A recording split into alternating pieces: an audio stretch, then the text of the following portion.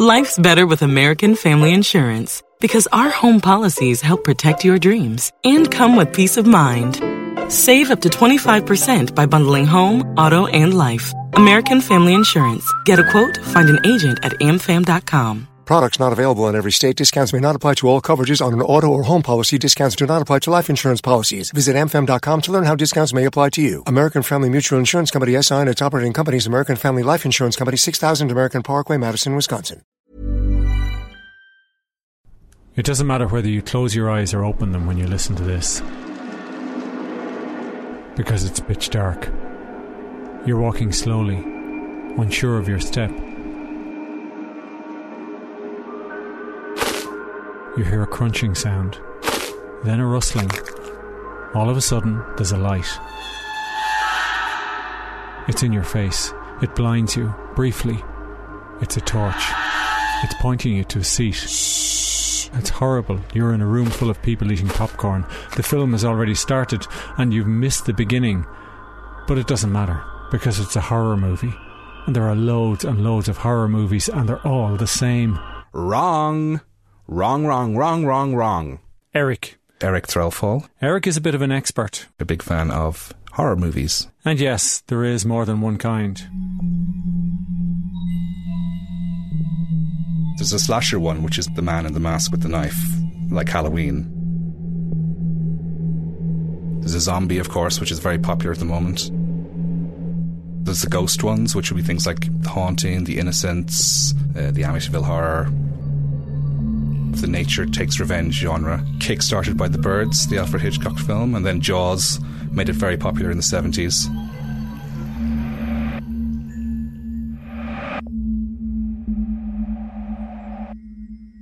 So when did it start? Probably with Willy Wonka and the Chocolate Factory, I think. Really? It has kind of horror elements. It has kind of a sinister edge for a kid's movie. You're going to love this. Just love it. The Gene Wilder one? Which bits? The Wonkatania sequence, which is the boat that goes through the tunnel, and projected into the tunnel are all these quite surreal, grisly images, including one of a millipede crawling across someone's face. There's no earthly way of knowing. It's quite sort of Salvador Dali or Hieronymus Bosch or something like that. And I suppose it was those more sort of sinister, fantastic elements of Willy Wonka that got me intrigued. Is it raining? Is it snowing? Is a hurricane a-blowing? Unexpected light show. Is anybody out there? I remember my sister and one of her friends from school talking about this film, and I was eavesdropping, and I found it really terrifying. Really? Yeah. I was about 11 at the time, and she's saying, we went to see this film called Evil Dead, I'll tell you all about it, blah, blah, blah. And I was listening in going, oh my god, that sounds like the scariest thing ever. Is anybody out there? It's actually a comedy, and I realise that now, because I remember watching it with my dad, and my dad was laughing, and I couldn't understand why. Ellen Sandweiss's character hears a noise in the woods and just goes off in her nightie. I know someone's out there. As you would. As you would. I heard you. Is she armed? No, she just goes out in her nightie in a dressing gown. Is it a scary looking dressing gown? No, it's white, but her nightie is scary looking. It's brown. I heard you in the cellar. And does nobody say, leave it, it's okay, nobody cares about the noise? Well, apparently if you go to the cinema in the States, you'll get a lot of people talking back to the screen, saying, what are you doing? Don't do that. Don't go in there.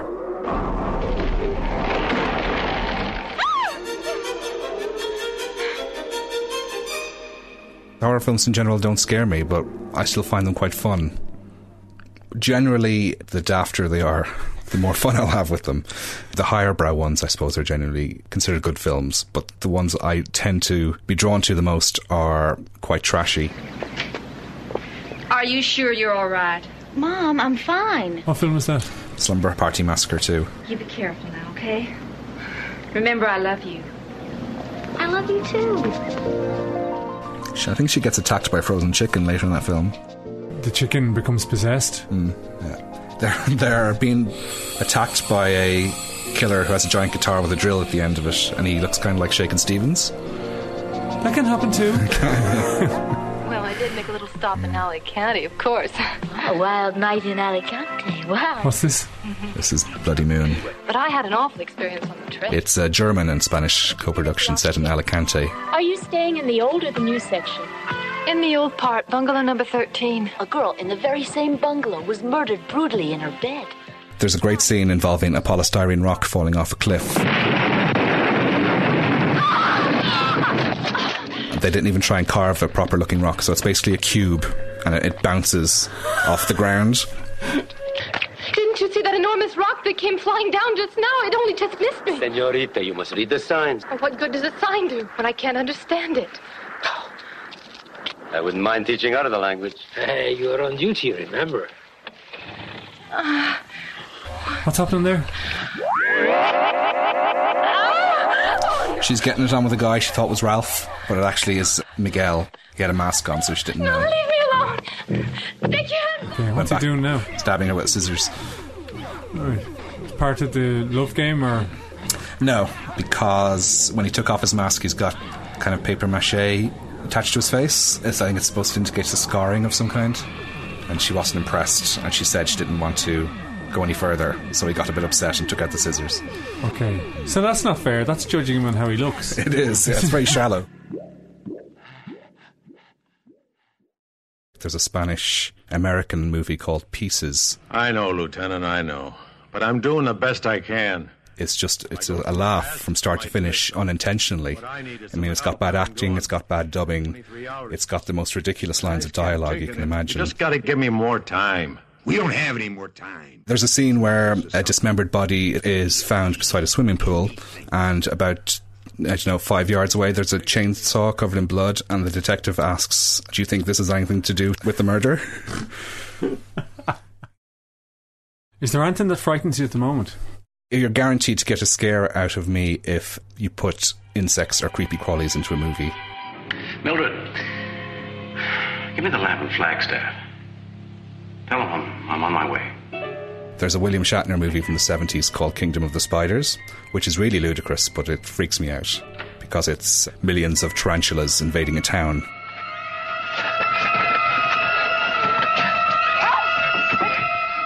Kingdom of the Spiders is one of the nature takes revenge genre.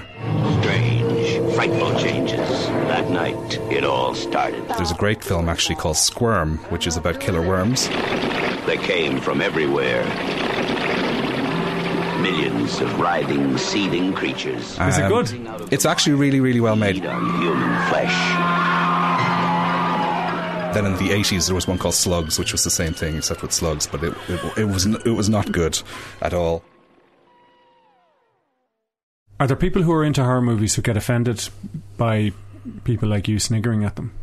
Yes, filmmakers, I think. I was at a screening of a film called Shrooms, as in mushrooms. It was the surprise screening at Dublin Horrorthon in 2007, I think it was. And it was really, really bad. And the whole audience booed at it. Well, they laughed at it in places and then booed it at the end, not realising the director was in the crowd, and he was going to be doing a surprise Q&A afterwards, which was scrapped. So you have the stupid person going off investigating the sound? Yes.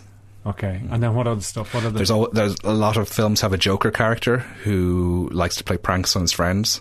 He's usually not long either for this world. So when you watch a movie and you're watching the sort of the lineup of people, can you identify who? Yeah. It's certainly, if you're watching something from the 70s and 80s and you haven't never seen it before, you can tell straight away who's going to be there at the end, and you can't really tell what order they're going to go in, but you know who's going to survive and who's not. Who does survive? It's usually the girl or the boy who's a bit smart. They might have glasses, they might read a book or something.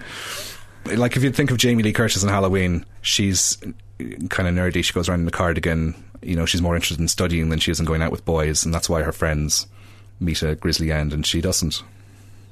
Oh, I see. So there's a lesson for us all in that. Yeah, smart girls. And what else? What other kind of motifs and devices do they use? Camera will pan past a scene in the kitchen, for example, and you'll see a big shiny knife, or an axe or something hanging there, and then it'll pan back a second later, it'll be gone, and you know that something sinister is about to happen. I love that. Yeah. That stuff is really terrifying. If the ambient noise and the background music drops to a certain level, well, you know, okay, something loud is about to happen. I can also tell in the first 30 minutes of the film, when something loud happens, it's just going to be a cat jumps out or somebody appears from behind a door. Whereas if it's in the later part of the film, something supernatural will happen. And does anyone try and engage with these people and see can they do anger management or counselling?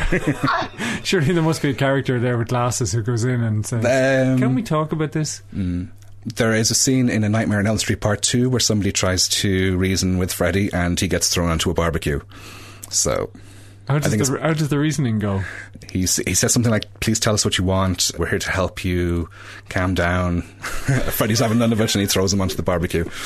Well, is Freddy kind of remorseful then after that? Does he I don't think that Freddy has ever shown any remorse. Okay.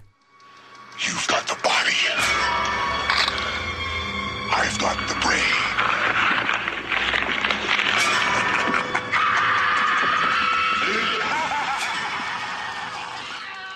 There's a final chase scene often, isn't there? Yeah. It was predominantly with women, and they became known as the final girl. That would be epitomised by Jamie Lee Curtis, because she was the final girl in Halloween, Terror Train, Prom Night, and The Fog, and Halloween 2.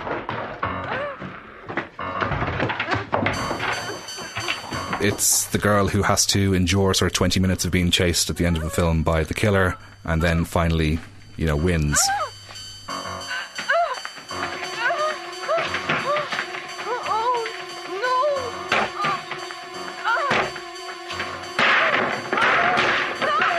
Breaking a lot of furniture.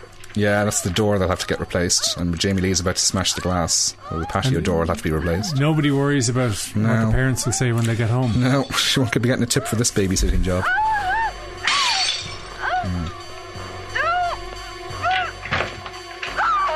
Why does the woman in the nightie and the dressing gown not come out to help her? She seems to be keen, she seems to be keen on investigating. Well, no, she's had enough adventuring outside after her encounter with the tree.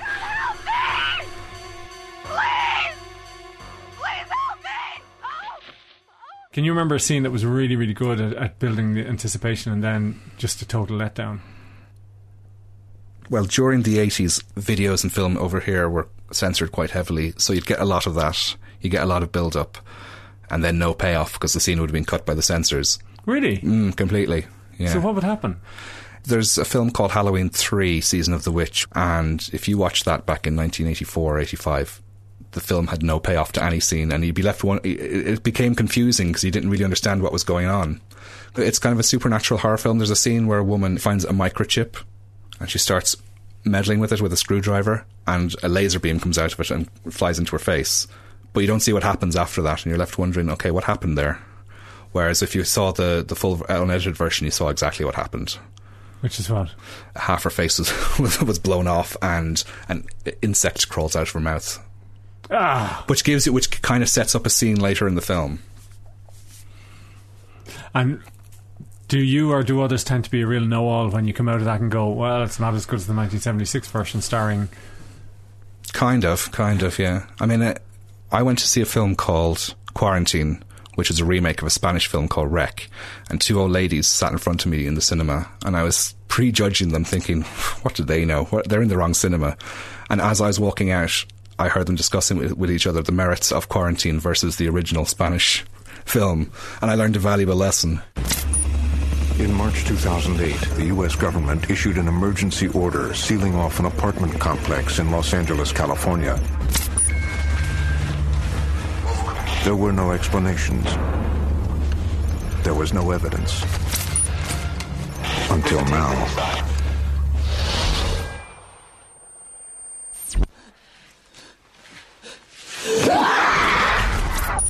Eric Threlfall, horror movie expert and podcaster.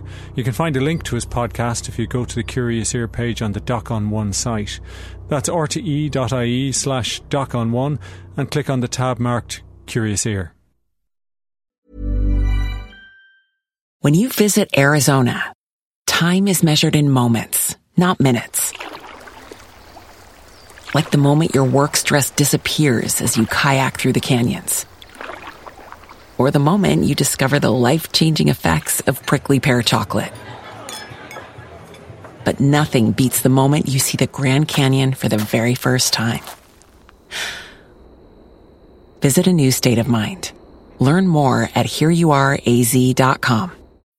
When you need mealtime inspiration, it's worth shopping Kroger, where you'll find over 30,000 mouth-watering choices that excite your inner foodie. And no matter what tasty choice you make, you'll enjoy our everyday low prices, plus extra ways to save, like digital coupons worth over $600 each week. You can also save up to $1 off per gallon at the pump with fuel points. More savings and more inspiring flavors make shopping Kroger worth it every time. Kroger, fresh for everyone. Fuel restrictions apply.